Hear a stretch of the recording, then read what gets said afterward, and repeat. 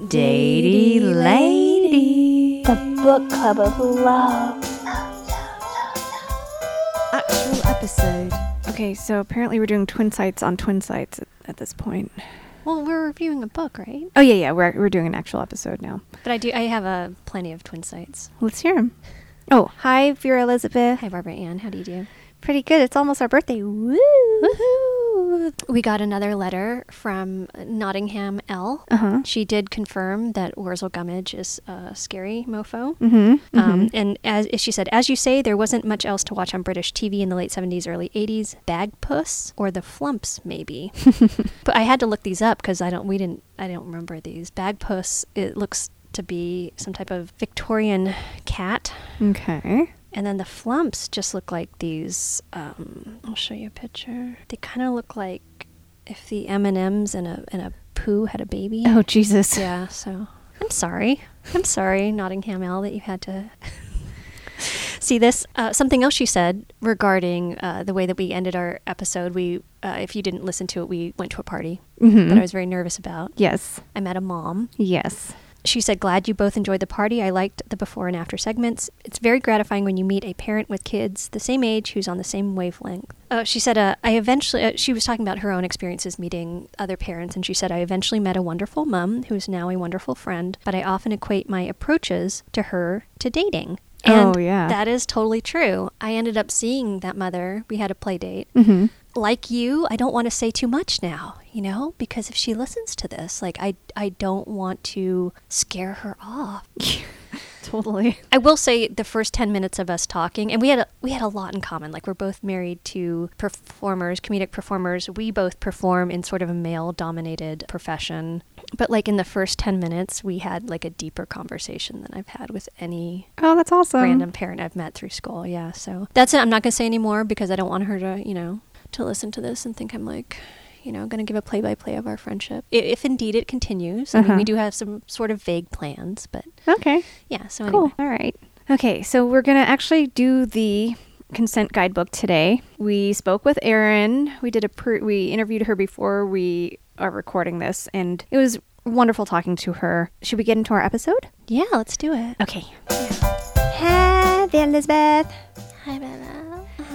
We are doing the consent guidebook by Erin Tillman. So as I mentioned, we did speak with her. One of the very first things we talked about was how it is the educator's duty to continually update your education. Yeah. And unlike some Pat Allens we could mention. That was a great start to this conversation. We really enjoyed this book. It's a workout for your mind. Yeah. And God bless the person who reads this and is like, yeah, I knew all this stuff already. I didn't know everything. No. There's so much in here. This book is for people who... It's for everybody. Yeah. There's a lot of this book is about taking responsibility for your actions. It's preventative. Yeah. It's for like after you fucked up. Mm-hmm. And everybody has fucked up.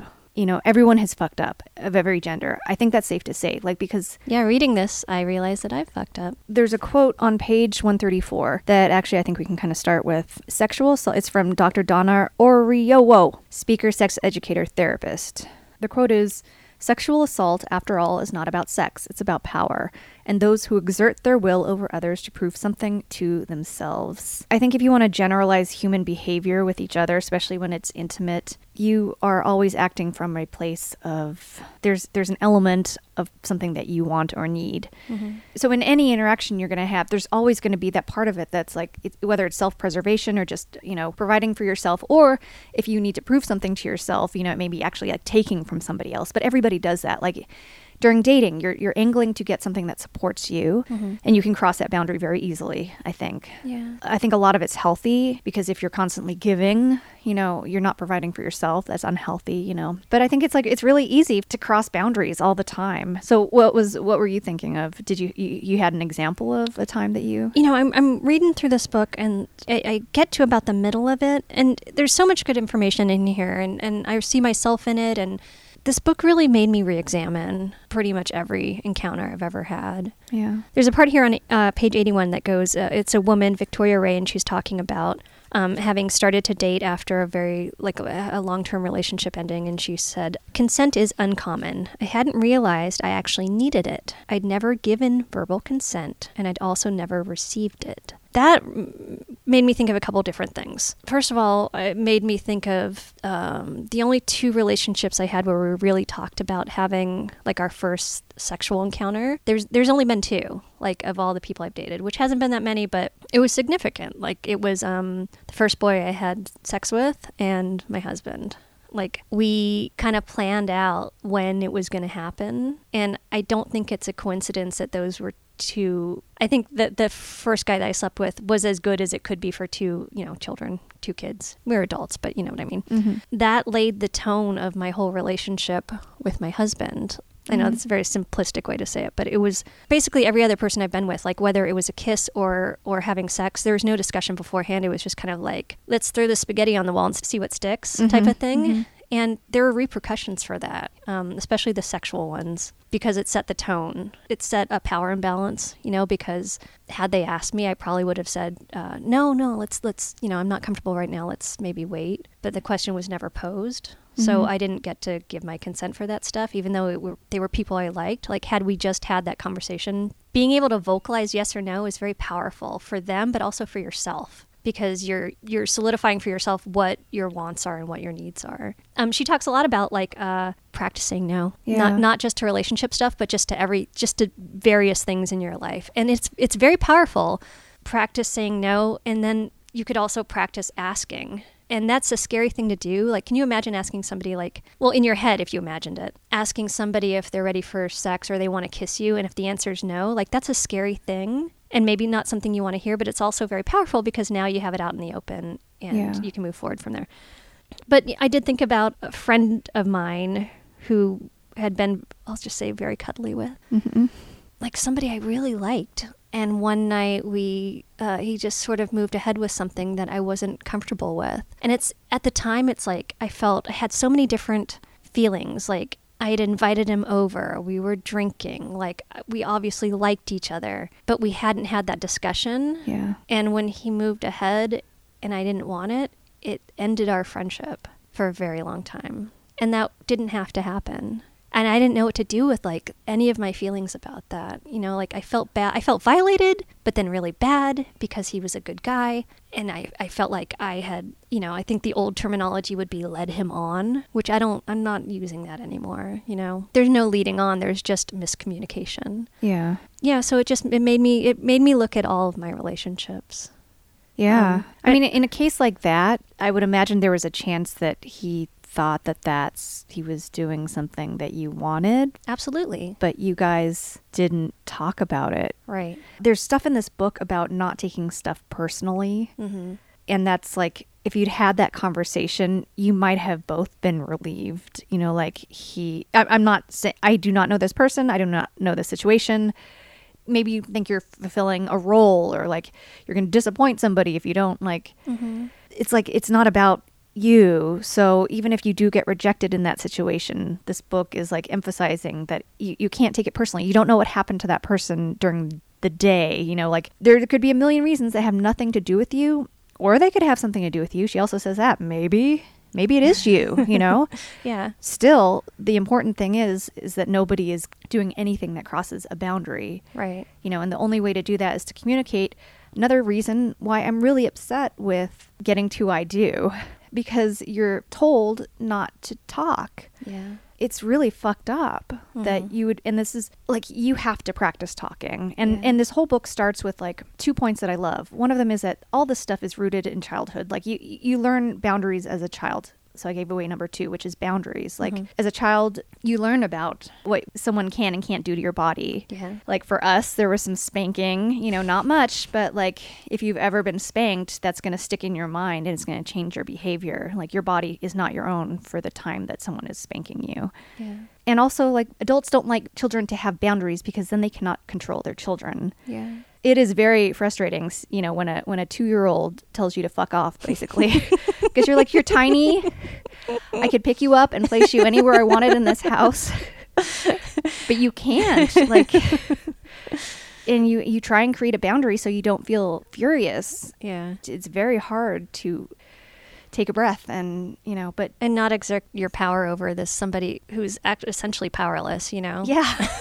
Well, I mean, they are and they aren't. Like, a kid can stop a party, a kid can derail your outing by throwing herself on the floor and screaming. Like, Yeah, but you and I have talked about this. We talk about the way that our kids, aren't scared of us. Like, I would have been very scared to do some of the stuff that my child does. yeah.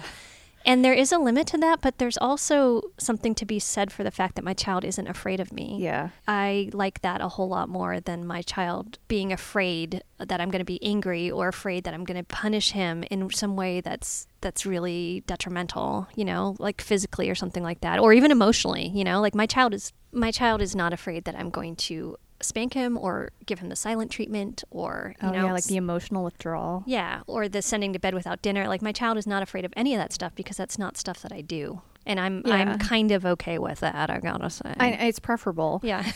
my kids know that I go, like, when I get super I'll lead up to this. I'll be by saying, like, I'm starting to feel frustrated, and then eventually I just go, fuck. For me, it's like the valve release. Like, once I say fuck, once I scream it, or then everybody goes, fuck, fuck, fuck, fuck. And then everyone else gets it out of their system. Oh, I like that. And then we're all back to normal. But before, I didn't give myself permission to say fuck.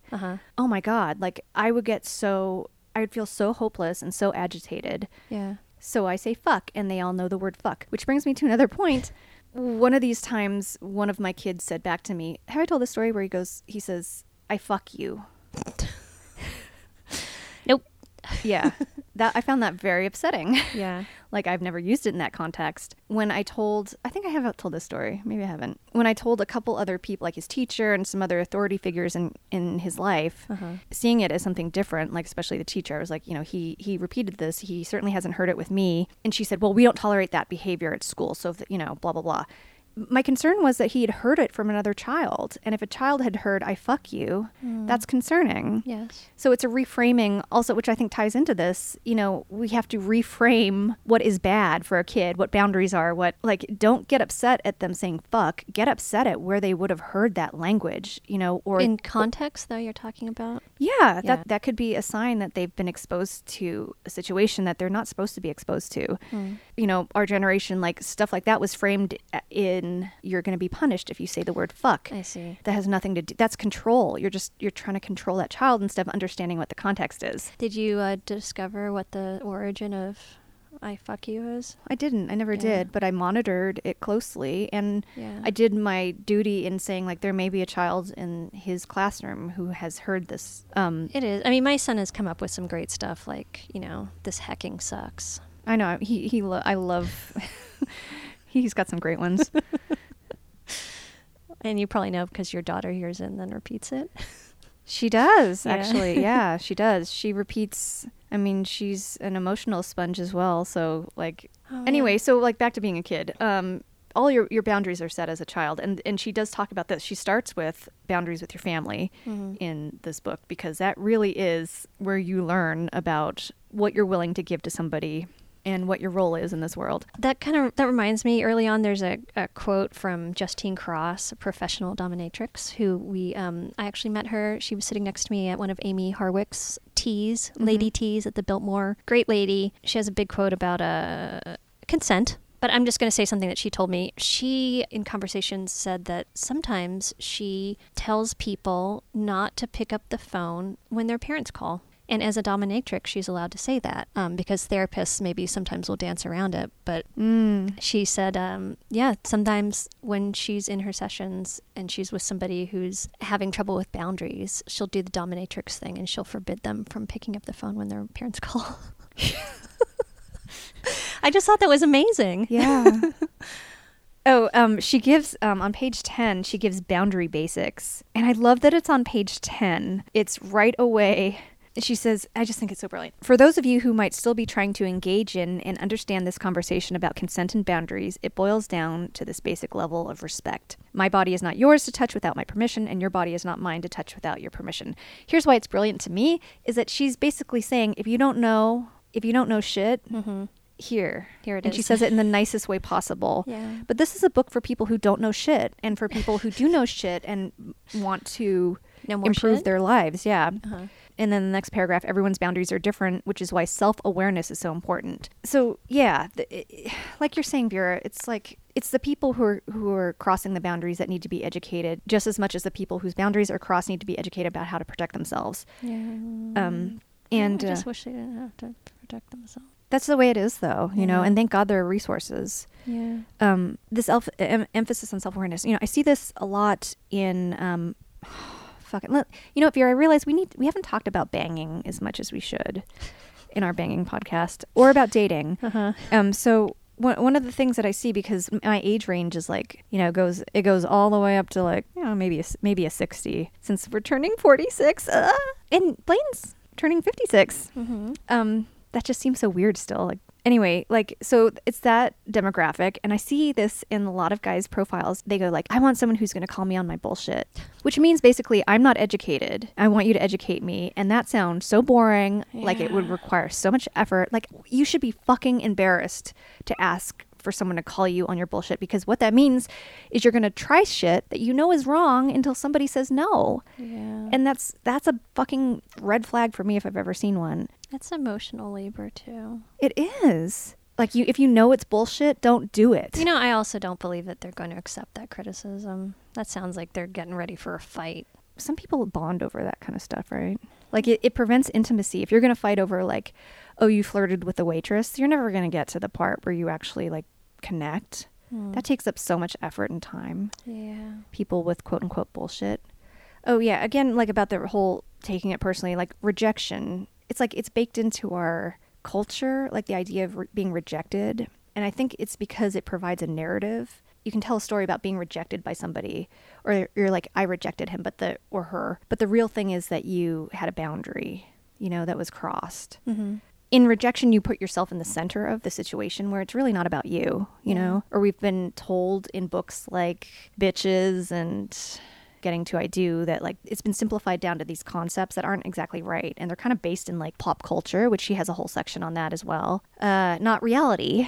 Yeah. It's a crappy way to frame things. I remember in Attached, like, one of the parts I liked, I wish I had it in front of me, but it talked about, like, if you are not compatible with somebody, then don't feel bad. It just wasn't the right match. You move on and you keep looking or whatever. It almost doesn't put it on either person. You guys just it didn't work. Yeah. It did, you know.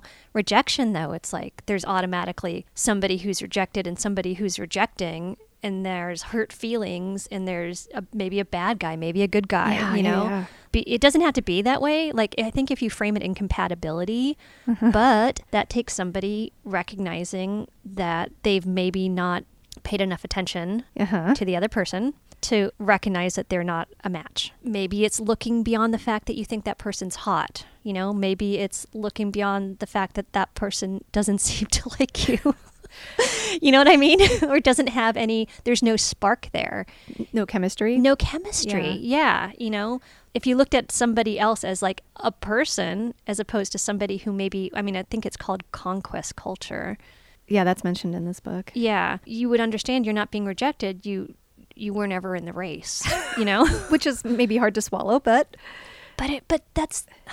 And it's good, though. Learn to swallow it. But also, maybe that person didn't see in you something that was, you know, compatible. And I think there's a lot to be said for continuing to look for somebody who is better suited for you, but also working on yourself, you know, but taking it out of that bitch or that asshole rejected me, or, you know, that type of way of thinking about things. It reminded me that my quote-unquote rejection stories are some of my favorite. And I hadn't really thought about any of them in a while. Like, my favorite one is, I mentioned this in other podcasts, like, I like to be turned down. It makes me empathetic. You know, it's not something that women experience as much, I think. Mm-hmm. It's, you know, I find it kind of funny in a way. Like, it's humbling. Yeah. One time I went out with a coworker, and I think we were attracted to each other, but we hadn't really talked that much. So he took me to a restaurant, we ate and we had a beer, and he's like, I don't normally drink, but he had this beer. And then we went to a bar, and then he just got plowed.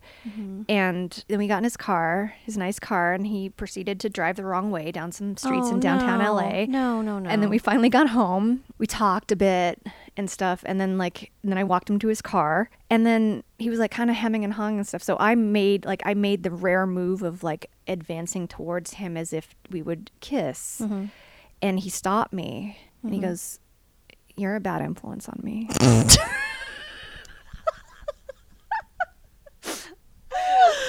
Oh no. Okay. And then he drove straight into a pole. Yeah. In telling that story, I'm like, oh, he was really drunk. Maybe I shouldn't have tried to kiss him. I don't know if it's exactly the same situation, but I was, at least I was in a place where he, I wasn't, is it weird for me to tell the story? Anyway, the punchline of it is that he actually did stop working at that job and did become a monk. So. Oh, okay. All right. So okay. And now I know who you're talking about. Yeah.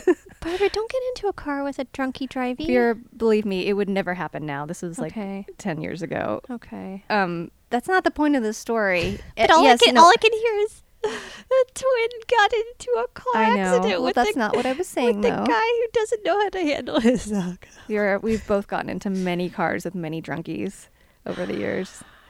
Yeah. I know. It's not good. Yeah, anyway, so that's a story of rejection for you. Actually, I had a boyfriend who we would go to parties. He would drive us there, and he would get really plastered, and we would fight. And then he would want to drive home just really drunk. And I can admit that I don't know how to drive drunk. I choose not to drive drunk. I choose not to drive buzzed. But my solution to that, was that I would drive and then I just wouldn't drink at the party. Oh God. So I would, that was the solution to my boyfriend's raging alcoholism, was I would just become more responsible to make sure that he didn't kill us driving home, and also maybe we wouldn't fight. That reminds me of the at the back of this book there's a list of resources, and the first one is Al-Anon. We didn't last too much longer after that. Yeah. Hey, something on page 72. Do you mind if I skip around a little bit? That kind of stopped me in my tracks. Starts on page 71. Consent, green lights, and red flags. She gives number 1, respecting somebody's venue preferences. 2, respecting somebody's body. 3, respecting somebody's energy level / stamina. 4, respecting someone's physical capabilities or limitations. And then 5, respecting someone's preferred form of protection / contraception. And to read on, contraception choices are highly personal for some people. Pressuring someone into not using their preferred method of protection, stealthing, which is when you remove the condom without telling your partner, or any other reversal of agreed upon protection is not consensual behavior. So that stopped me in my tracks, because I have had at least 2 partners who told me that they were not comfortable using a condom. They just didn't. Was it a medical reason? No, they just did not.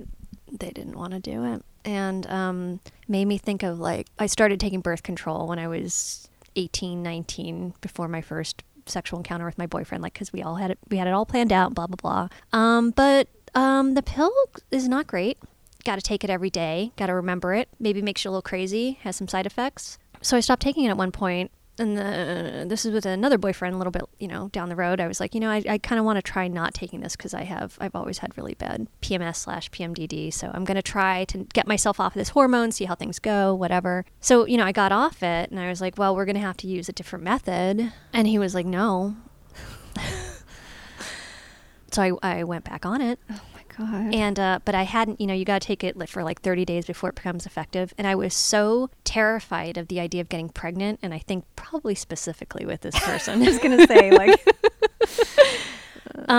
we had sex, and it was probably I don't know, whatever it was, day 25 instead of day 30 on the pill. And I was so scared of getting pregnant, also because of America's sexual education, where I didn't know that there are certain days when you cannot get pregnant, that I went to my healthcare provider and got a pill, Plan B. Well, the nice thing was that he went with you, and then he paid your copay and held your hand through the whole thing, right? He did? What?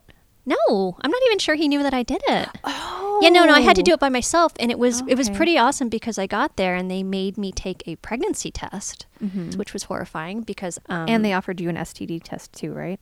probably, I don't know, I don't remember. Oh, I thought the answer would be no. Oh. No, I don't know if they did or not. Okay. But it was a really shitty experience. I'm one of those hypocrites that's super against abortion, but only for myself. Like I never wanted to have to be in the position where I would have to get an abortion because it's a really difficult decision for anybody to make. But I knew I didn't want to be pregnant at, the age that I was at and not financially secure or emotionally secure or any of the secures at Yeah. all. No secures at all. Yeah. So that's what happened because my boyfriend just didn't want to wear a condom once. Yeah. Yeah, so it was rough for him. God. Is what I want to say. But yeah, he's not the only person that I've been with who's been like, no, I just don't want. I'd rather just not wear a condom but still have sex. And because I didn't have boundaries and I was young, I said okay, and just made do. Well, in this book, there's a lot of language about about not making someone feel fear of rejection or that you won't love them or want to be with them if you do create a boundary. So I think implied in your relationship was that if you did not have sex with him in the way he wanted, that there would be repercussions. Yeah. You felt those, Oh yeah. Yeah. And I couldn't tell you how they were set up, but they were set up probably in a million different tiny ways that you knew that you'd be paying a price. Oh yeah.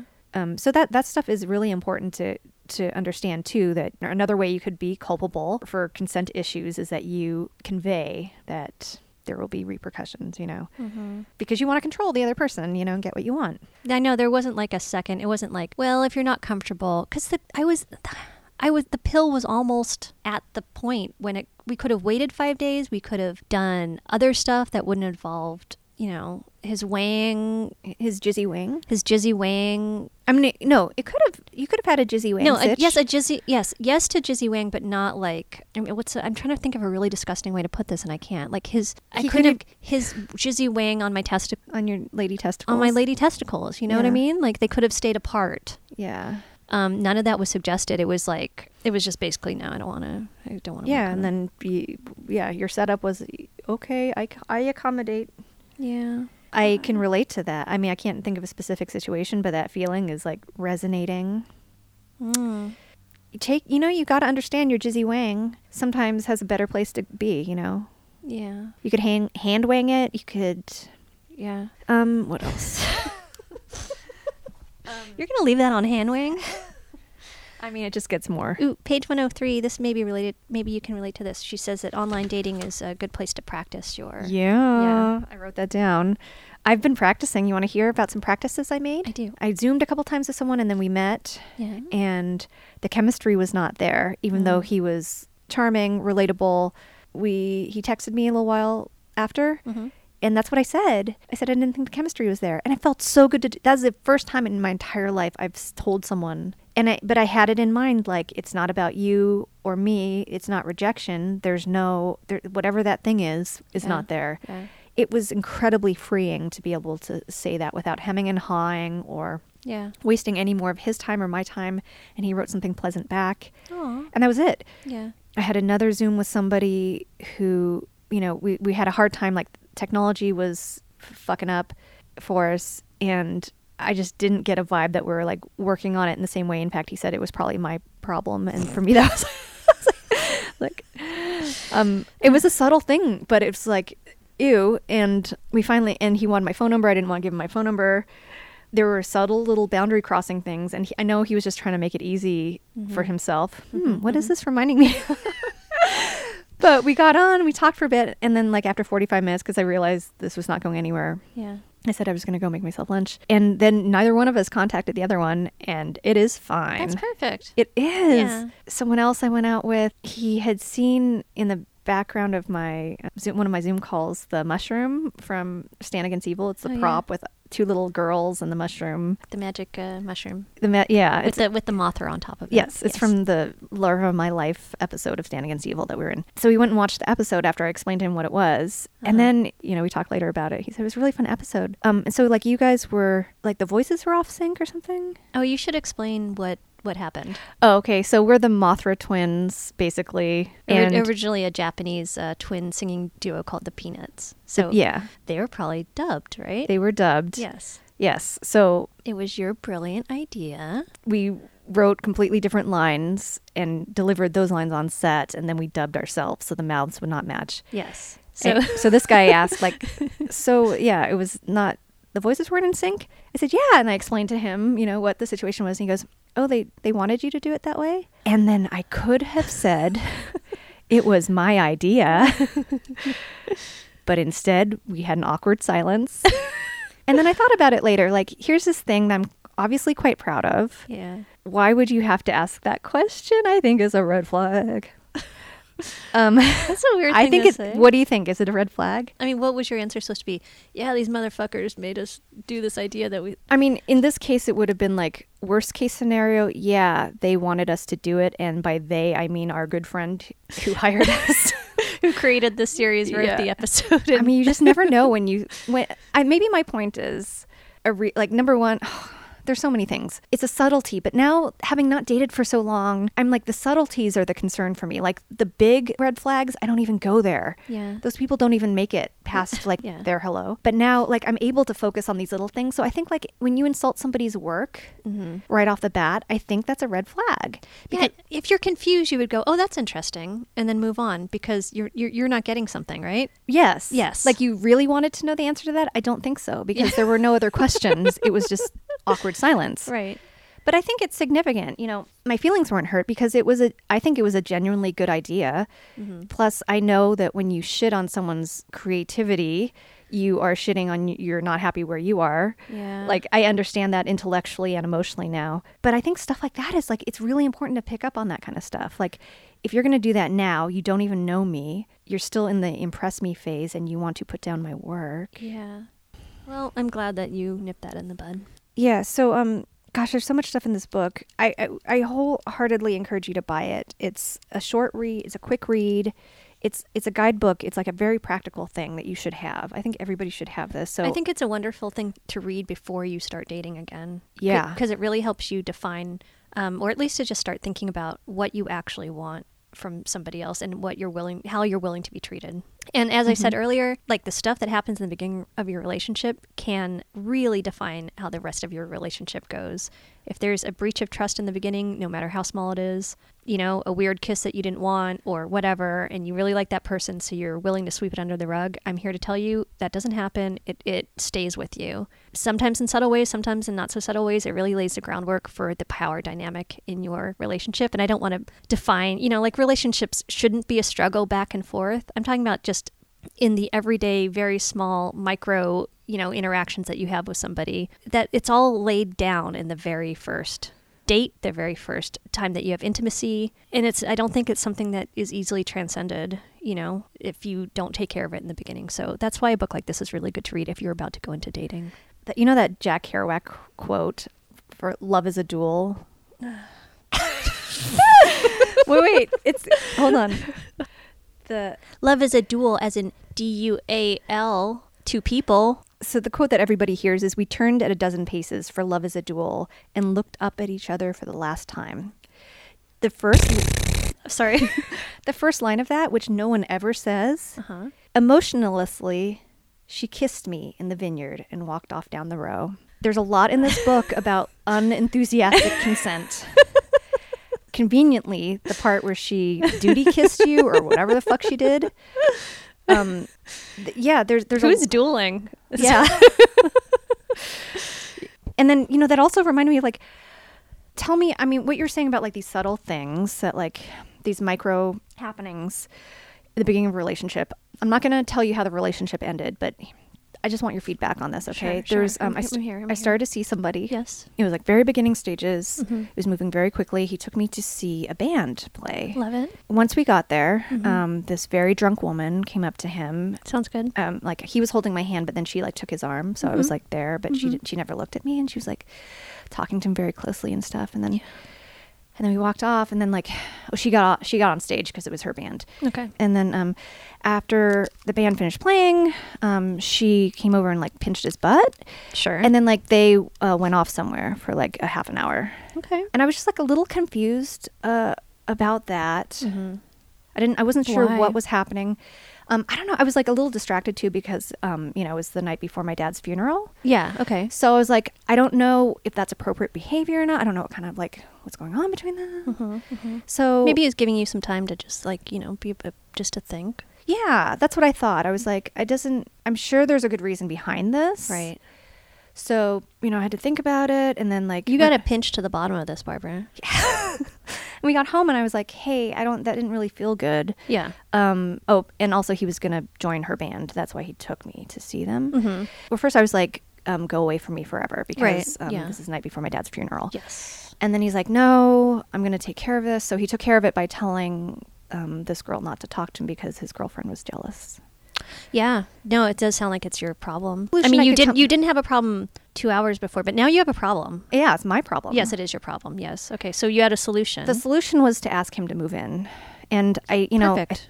Perfect. I think I'd figured it out. Yes. Would he? Is that like? I mean, that makes sense to me. Okay. This guy, see, here's the thing, Barbara. Here's what I'm seeing. You got a guy who's cool, okay? Yes. Can take you to see a band, knows the person in the band, right? Yes. So I was, I was impressed. Right.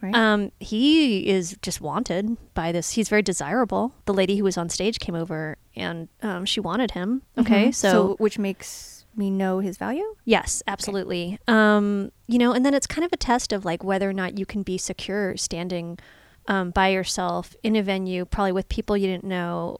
Maybe dealing with your dad's recent death. Mm-hmm. You know what I mean? So you could work on yourself then. That's an opportunity. That's an opportunity. It is. And then he addressed it. I like that. I like that he talked. Once I brought it up, he was very proactive. Exactly, yes. And then it's like he involved you in the solution. He didn't leave me out. He didn't leave you out. You were, he could understand your feelings. You were a jealous girlfriend. Mm-hmm. Jealous girlfriend. You guys had how many dates? Like 2. 2. Yeah. So, and then, I'm sorry though, you said you asked him to move in? Yeah, I just felt like, we'd gone through something together, and there was only one thing I could do to really, like, I'm not going to just shy away from this challenge. Right. I'm going to invite it into my home. Head on. Yes. Okay, good. Yeah. So how'd that work out?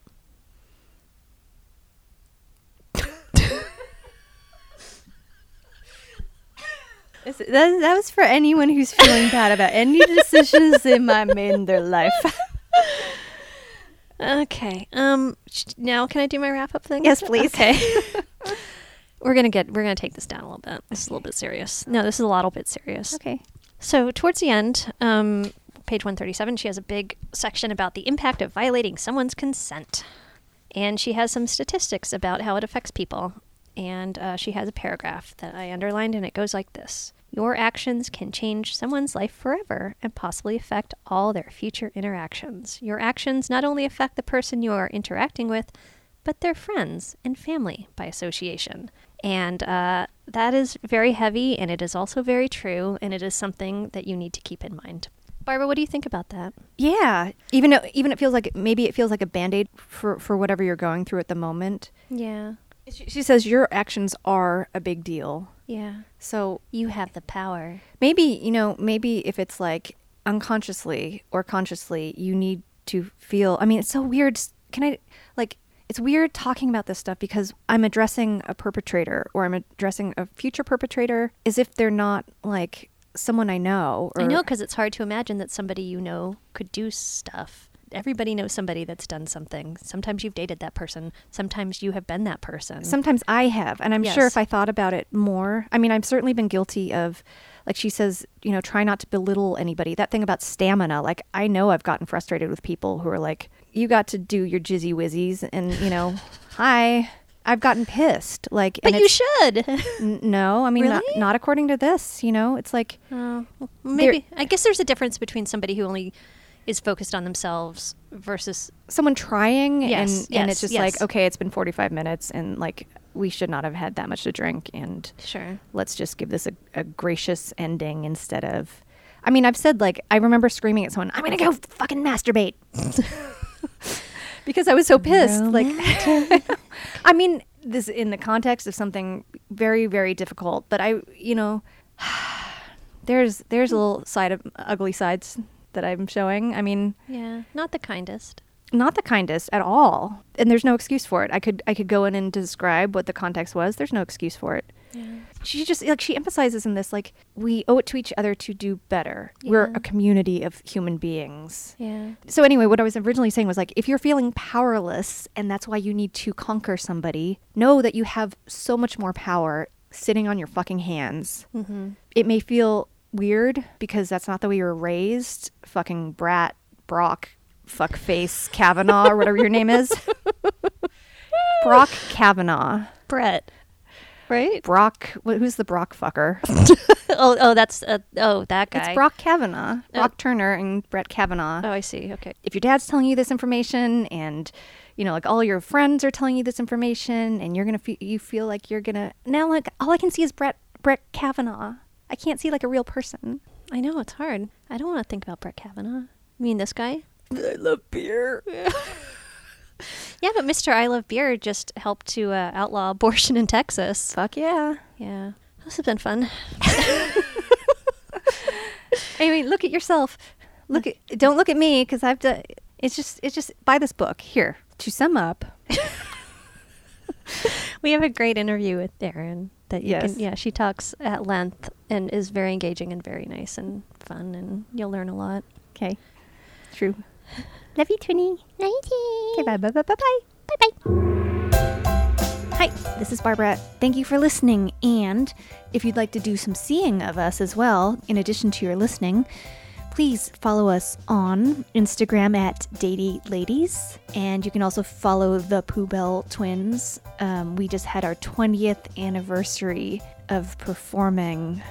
So you can go check out our reel, see all the things that we've been up to in the last 20 years. And we love your feedback.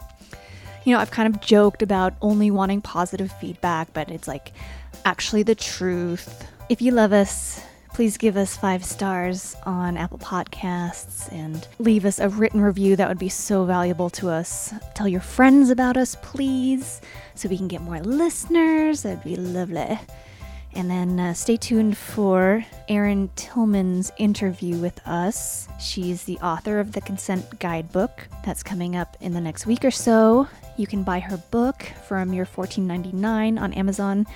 I think she mentioned you might be able to get a signed copy from her website, which is The Dating Advice Girl.